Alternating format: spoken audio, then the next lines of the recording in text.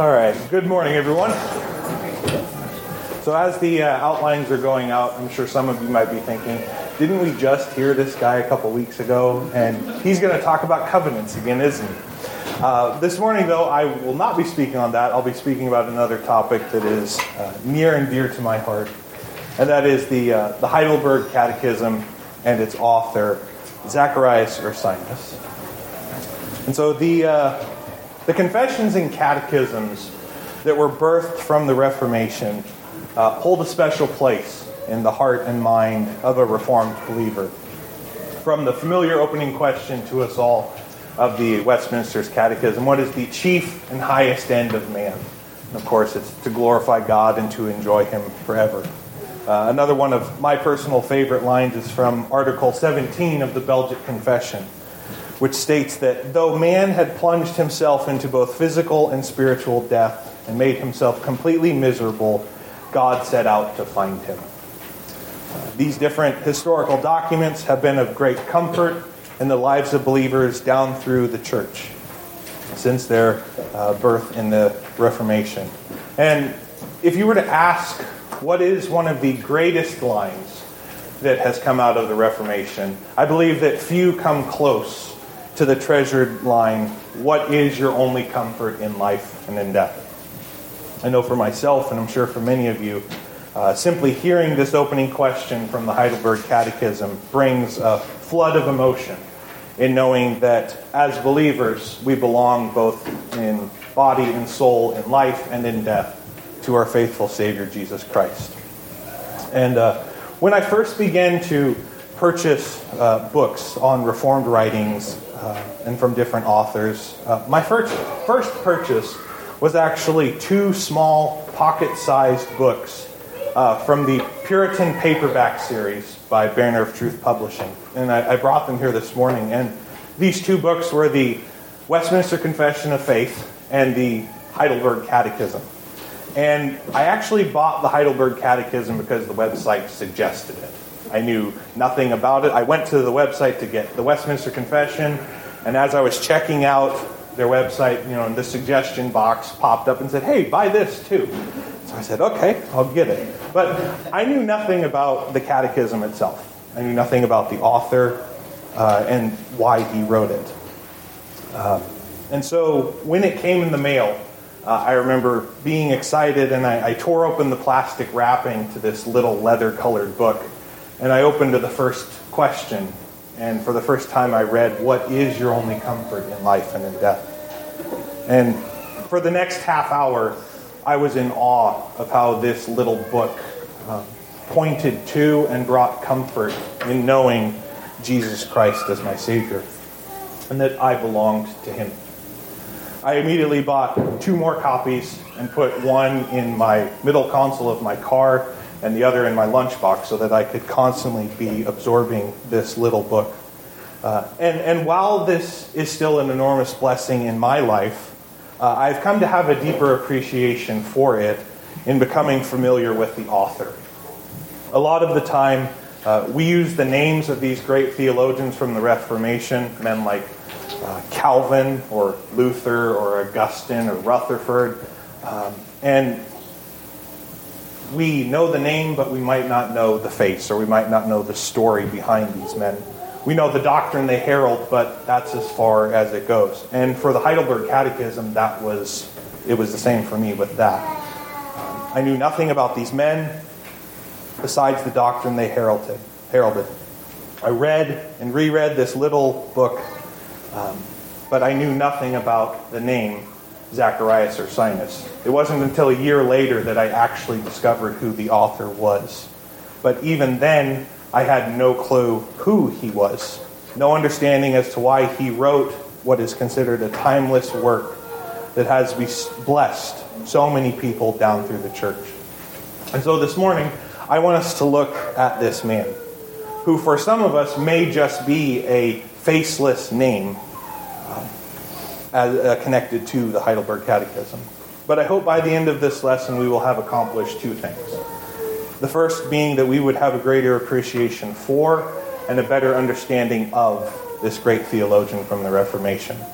And the second, and I believe of the utmost importance, is that we ourselves would be encouraged, just as Ursinus, that our comfort in life and in death is only found in Christ, our faithful Savior, Jesus Christ, as the Catechism says. And so let us set the stage this morning, the historical stage, for learning about this man. Zacharias Ursinus, born on July 18th in 1534 in the city of Breslau, which would be considered modern-day Poland. Zacharias Ursinus entered into a world that was already greatly influenced by the first-generation reformers. Roughly 17 years before his birth, in 1517, Martin Luther had famously nailed his 95 Theses to the castle church door in Wittenberg. The Augsburg Confession was written in 1530, with the main author being a man who would later become a teacher, mentor, and friend of Ursinus, and that being Philip Melanchthon. In 1534, the year of Ursinus' birth, Luther's own German translation of the Bible, both Old and New Testament, and the Apocrypha, was printed in Wittenberg. Also that year, a group of Anabaptists seized the city of Munster and declared it to be the New Jerusalem, due to their leader prophesying that Christ was going to return that very year. This group began to exile dissenters and forcibly baptize everyone else who chose to stay. And just an interesting footnotes, two of them, that I think is important about this event. One, Christ did not return. Just thought you all should know that. And two, the leader of this group actually was killed on Easter Sunday. I'm sure there's something about false prophecy and the consequences there, but moving on. Also in 1534, King Henry VIII would decree the Act of Supremacy, which separated the Church of England from the Pope and the Roman Catholic Church. Also, the Act of Submission of the Clergy was confirmed by Parliament. And this required that clergymen had to submit to the king any ecclesiastical laws before they were published, and the king would either approve or disapprove of them. Another interesting footnote, just to place us in the historical setting, the following year in 1535, John Calvin would publish the first edition of the Institutes of the Christian Religion. And so we see that Ursinus was born in a time where the work of the first generation reformers was already well established within the church and moving toward further reformation for the remainder of the 16th century and into the 17th.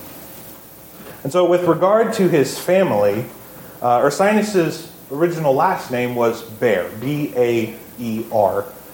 He changed his name later to Ursinus in Latin, which means little bear. And it's kind of funny because he was a large man, and so it was a joke for him. I am little bear. They lived in the city of Breslau, like we said, modern-day Poland. And his family was considered lower to middle-class people. Zacharias' father, Caspar, was a tutor to children of families that were prominent within the city.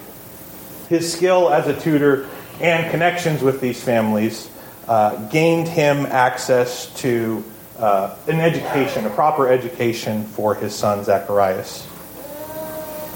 Caspar also became an assistant to Ambrosius Moabin, who was one of the reformers of Breslau and the minister of St. Elizabeth Church. With regard to Zacharias' mother, Anna, what little information is known about her helps us gain a better understanding as to what Zacharias, his father, and his sister went through as a family. In 1542, when Zacharias was 7 or 8 years old, a plague struck the city and killed 15% of the population. And Anna is believed to have been among that 15% that died from the plague. But whether her death was from the plague or from something else, her death in 1542 struck a hard blow to their little family. The now widowed Caspar and his 2 children moved into Anna's mother's house. Caspar, who already struggled with poor health, now became depressed and began to deal with poverty. 11 years later, in 1553, death again became a painful reality to this little family when another plague struck the city and Anna's mother also died.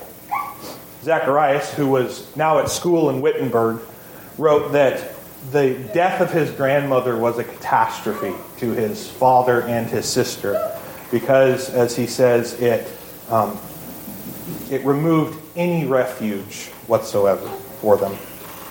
The painful loss of Casper's wife and his mother-in-law only drove him deeper into misery and grief.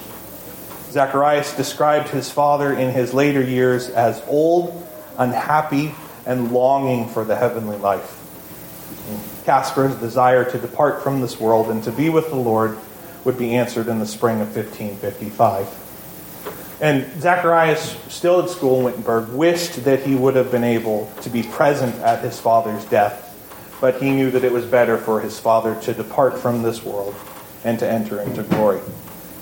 And so we see here, just from these few examples, sickness, death, and misery were constant companions to Ursinus and the people of the 16th century.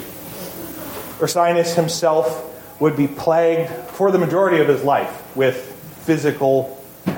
poor physical health. In 1554, a year before his father's death, when he was at Wittenberg, he actually became so ill that he had to leave the city to go to the mountains to recover. In his later years, Ursinus, when he was a professor, his failing health was one of the primary reasons as to why he did not participate in theological debates of the day. Sickness, death, and misery may be one of the primary reasons why he begins the Heidelberg Catechism in focusing on the one thing that a person desires most when faced with these painful realities, and that being comfort. But the comfort that Ursinus speaks about in the Heidelberg Catechism is not what most people would consider comforting. While most people would attempt to immediately encourage someone and lift them up out of their despair or their trial and tribulation, Ursinus seems to go in the complete opposite direction. And he does, as if it were, hold up a mirror to the person and says, look at your own sin and misery. In the second question of the Catechism, it's there in your outline, it asks, how many things are necessary for you to know that you in this comfort may live and die happily? So you're kind of, okay, here's the encouragement. Here it comes. 3 things. First, the greatness of my sin and misery. Many would object and say that this is the opposite of encouraging. How does knowing the greatness of my sin and misery bring me comfort? And this objection is correct.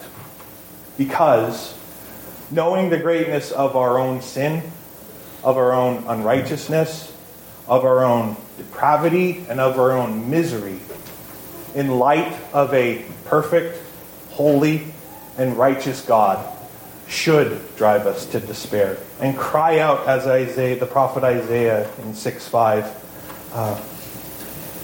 woe is me, cursed am I, for I am lost, and I am a man of unclean lips. And like Paul, when he cries out in Romans 7:24, wretched man that I am, who will deliver me from this body of death?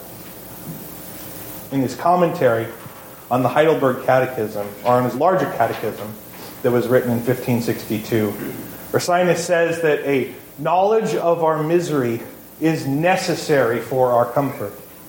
Not that it in of itself administers any consolation, because it rather alarms us than comforts us.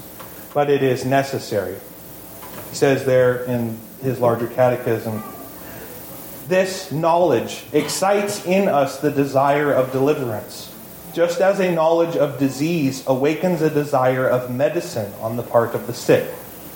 Where there is no knowledge of our misery, there is no deliverance sought, just as the man who is ignorant of his disease never inquires after the physician.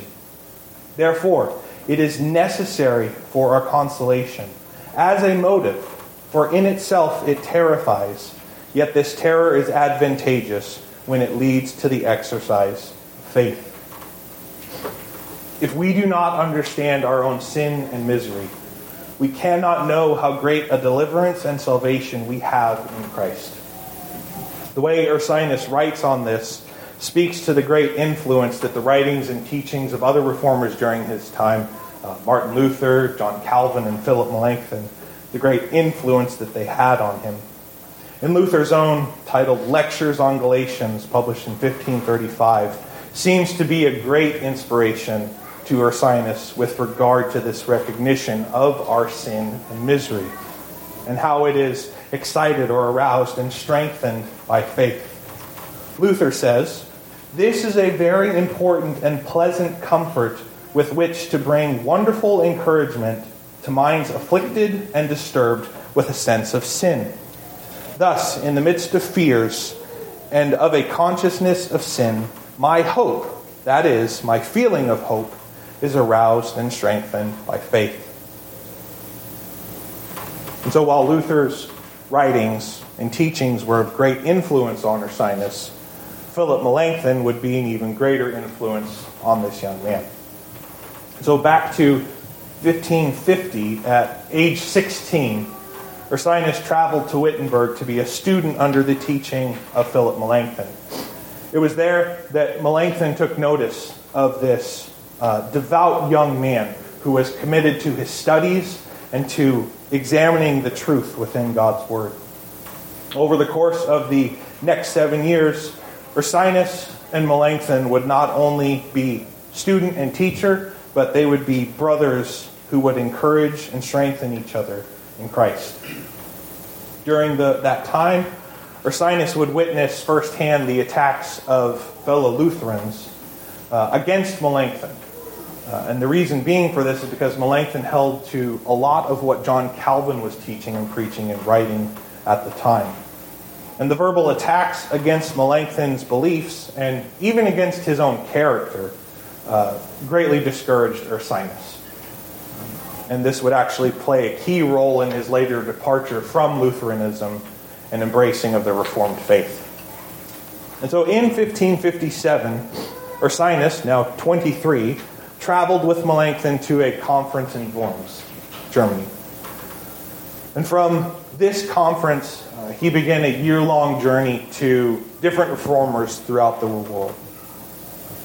He traveled to Heidelberg, Strasbourg, Geneva, Zurich, and several other cities where these great reformers were at work. Ursinus met with John Calvin and actually received a signed set of some of Calvin's works as a gift. I can be jealous. Lastly, Ursinus traveled to Zurich, Switzerland, where he studied the writings and teachings of Henry Bullinger and Peter Martyr.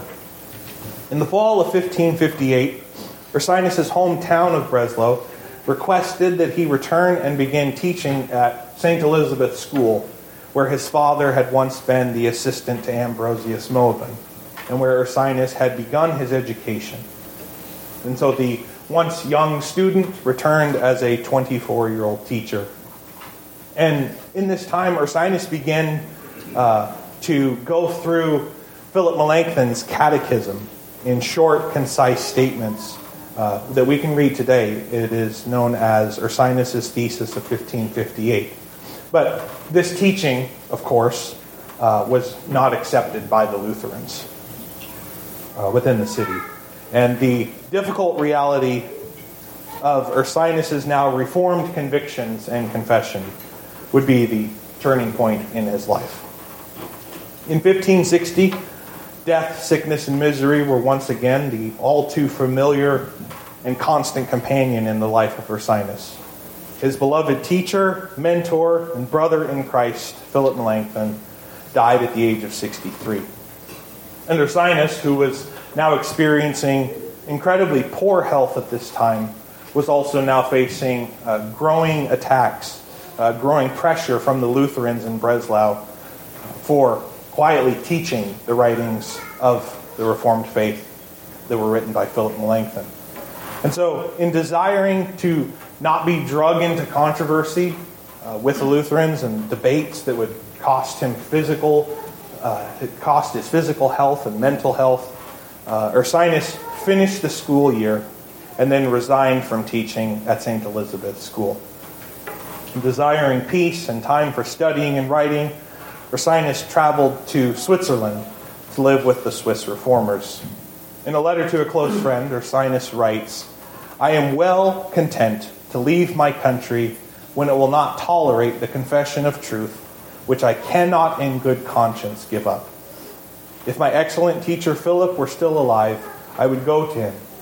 But since he is dead, my mind is made up to travel to the Swiss reformers. They are pious, learned, great men, in whose company I am inclined henceforth to spend my life." Ursinus arrived in Switzerland, Zurich, Switzerland, on October 3rd in 1560. And in Zurich, he spent much of his time studying the different writings and teachings of Peter Martyr, along with some of the other great reformers in Switzerland. And it seems as though where Philip Melanchthon had laid the foundation for Ursinus' reforming theology, the teachings and writings of Peter Martyr and these other men seem to build upon it and strengthen Ursinus' reforming beliefs. But this place that he desired so much to be in, to live at peace for the remainder of his life, this would last less than a year. Now 26, Ursinus would begin a new journey in being called back to Germany by Frederick III. Frederick III, who would later become known as Frederick the Pious, had become the leader of the land surrounding the city of Heidelberg. Frederick longed to see reformation in his land, and he desired to fill the pulpits with the best and brightest Reformed theologians of the day, and have them shepherd the churches of England, churches of Germany. He also desired a catechism to be written that would be simple, personal, and comforting for people from all walks of life. And so Frederick requested several men come to Heidelberg to help him with this endeavor. The first was a young pastor named Caspar Olevianus. Frederick and Olevianus actually knew each other personally from a previous tragic family accident. Olevianus had attempted to save the life of Frederick's son, Herman, who drowned in a drunken boating accident. And this tragic experience actually changed Olevianus' desire from going to school to be a lawyer, going to seminary to become a pastor who could share with people the only true comfort that is found in Christ. Years later, after becoming a pastor, Olevianus was imprisoned by the Roman Catholic Church for preaching the Reformed faith and for preaching against the errors of Roman Catholicism. Frederick heard about his imprisonment, purchased his freedom, and requested that he become the theological professor of Holy Ghost Church in Heidelberg. The 24-year-old Olevianus agreed and traveled there. The other man that Frederick requested was actually the Swiss reformer Peter Martyr. And while Martyr was honored by this request, he believed he was too old to begin a new work in another country. And so he actually recommended the young Ursinus to take his place. Ursinus would accept this and travel to Heidelberg in September of 1561. Together, Frederick, Ursinus, and Olevianus, these men would begin the work of writing this new catechism that would plainly communicate the heart of the gospel to men, women, and children who desperately needed to know the only true comfort that God alone can provide. And while Frederick and Olevianus are both understood to have contributed to the writing of the Heidelberg Catechism, Ursinus is rightly understood to be the main contributor to it. In 1562, Ursinus actually produced a major catechism and a minor catechism, which the Heidelberg Catechism would be based upon the following year in 1563.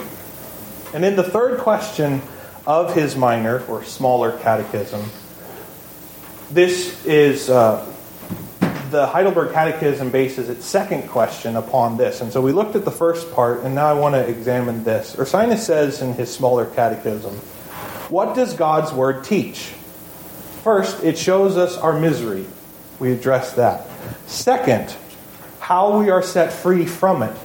And third, what thanks must be given to God for this deliverance. And so as we already examined previously in his commentary, Ursinus stresses the importance of a knowledge of our sin and misery and its necessity for our comfort. The reason being because, as he said, it excites, terrifies, and alarms in us a knowledge of our great need of deliverance and salvation. This knowledge of our sin and misery leads us to a knowledge of how we are set free from it. Or, as the Heidelberg Catechism states, how I am delivered from all my sin and misery. And by this knowledge, we are led to live and die happily in the comfort of knowing how great a deliverance we have through our mediator, Jesus Christ. But from where do we know this comfort of this great deliverance and mediator? The Heidelberg Catechism answers this in question 19 by stating that we know we have this knowledge from the Holy Gospel, which God himself first revealed in paradise, afterwards proclaimed by the holy patriarchs and prophets, and foreshadowed by the sacrifices and other ceremonies of the law, and finally fulfilled by his well-beloved Son. Ursinus' response to how we are delivered from our sin and misery rests upon what Paul declares in Romans 3:21-25, when he says, "But now the righteousness of God has been manifested apart from the law. Although the law and the prophets bear witness to it, the righteousness of God through faith in Jesus Christ for all who believe. For there is no distinction, for all have sinned and fallen short of the glory of God, and are justified by his grace as a gift, through the redemption that is in Christ Jesus, whom God put forward as a propitiation by his blood, to be received by faith." And so how are we delivered from our sin and misery?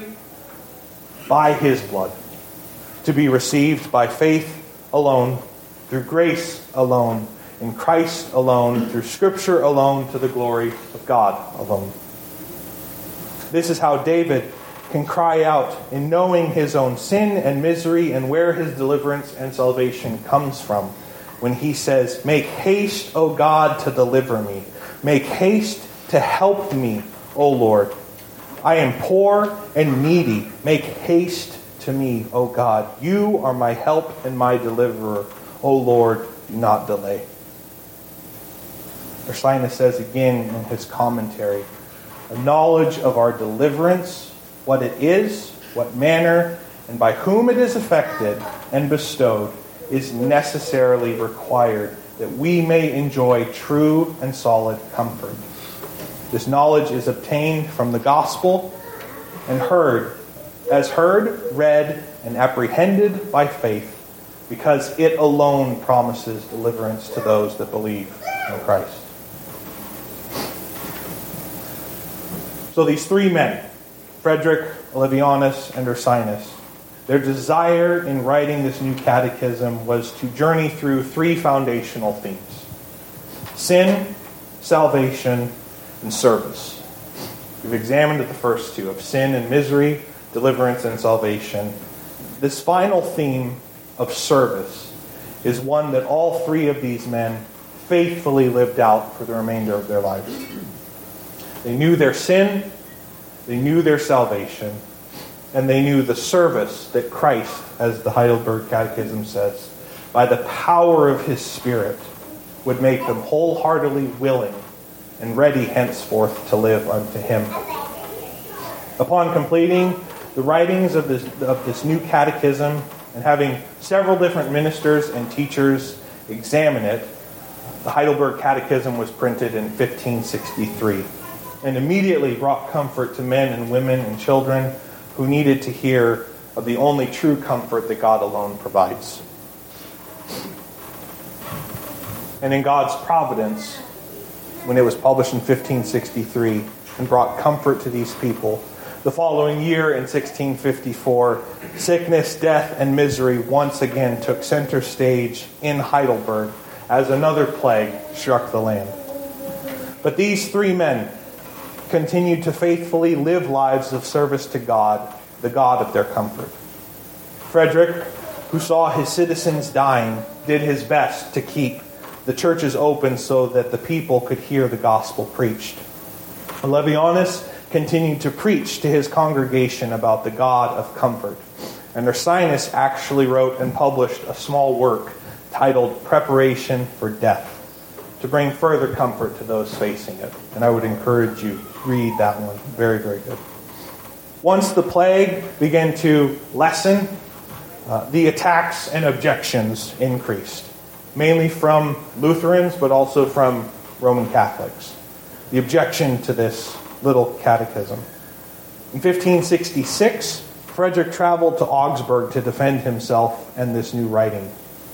At the Diet of Augsburg, also known as, Frederick earned his title, Frederick the Pious, in his defense of the precious truths contained inside of what came to be known as this little book of comfort. These three men knew that God alone was their only true comfort in life and in death. And so they lived the rest of their lives in that comfort. Frederick the Pious would die in 1776, Ursinus in 1583, and Caspar in 1587. And these three men that came to Heidelberg knew that they were not their own, that the lives they lived were not their own, and that the catechism that they wrote was not their own, but was a treasured comfort to all those who belong to our faithful Savior, Jesus Christ. I was thinking about if we were to ask Ursinus what he desired every believer to do when they read his little book of comfort, I believe that Ursinus would tell us something similar to the sign that hung over his door to his study when he was a professor. The sign read, "Friend who enters here, be short or go, or help me with my work." Ursinus knew that every believer who through the power of the Holy Spirit has received a knowledge of their sin and misery. They have also received a knowledge of their deliverance and salvation in Jesus Christ. And this knowledge should lead all of us to gratitude and thanksgiving for our salvation, and therefore live a life of joyful service to the God of our comfort. May the same be said and seen in us today.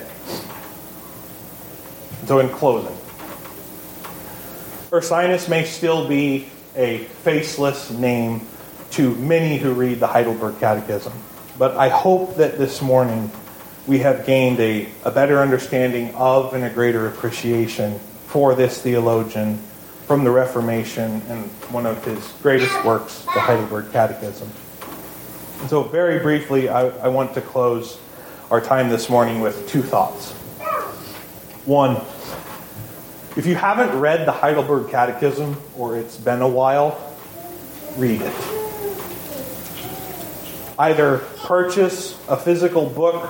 I think this was $3 at the time when I bought it. Banner of Truth Publishing. You can download it, download the app onto your device, read it on a website, listen to it on Spotify or YouTube. We are without excuse as to listening to this little book. Do not let, as Kevin DeYoung says, we should not let this book be forgotten. In a book that he wrote on the Heidelberg Catechism, he says, "The chief theological task now facing the Western Church is not to reinvent or to be relevant, but to remember. We must remember the old story.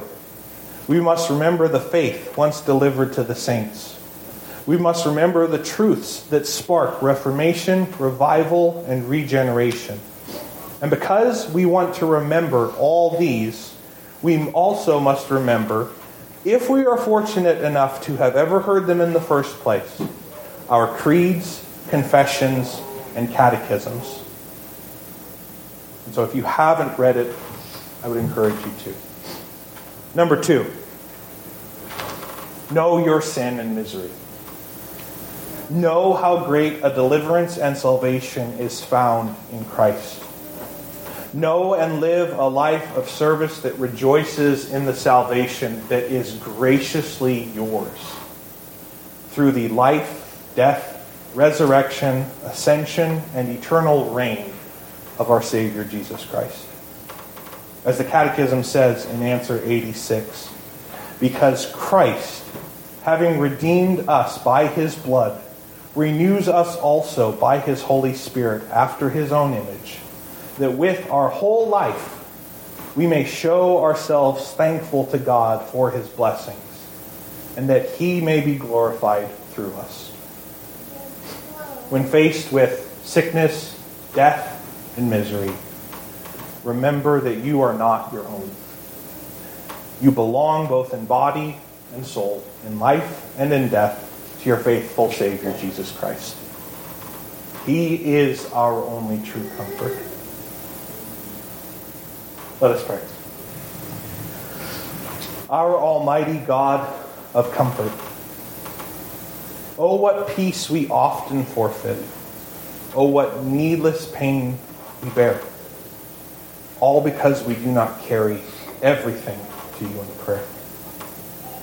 When faced with trial and tribulation, sickness, misery, and death, we are often a stubborn people that first seek comfort in everything else, and then remember that your word says to us, "Come to me, all you who are weary and heavy laden, and I will give you rest." And so we ask that your Spirit would cause all of us to live in this comfort that only you provide. We thank you that we are not our own, that we have been bought with a price, and that price is the precious blood of Jesus Christ. We also thank you that even in death, your Spirit causes us to long for the day of resurrection when we will reign with you forevermore. We also thank you for Ursinus, for writing this little book of comfort that has blessed so many people down through the church. And now I ask that you would bless the rest of your Lord's Day, bless the preaching of your word, bless our elders and deacons as your people gather together to worship you. I ask all these things in the name of your Son, through the power of your Spirit, to your gracious name alone. Amen.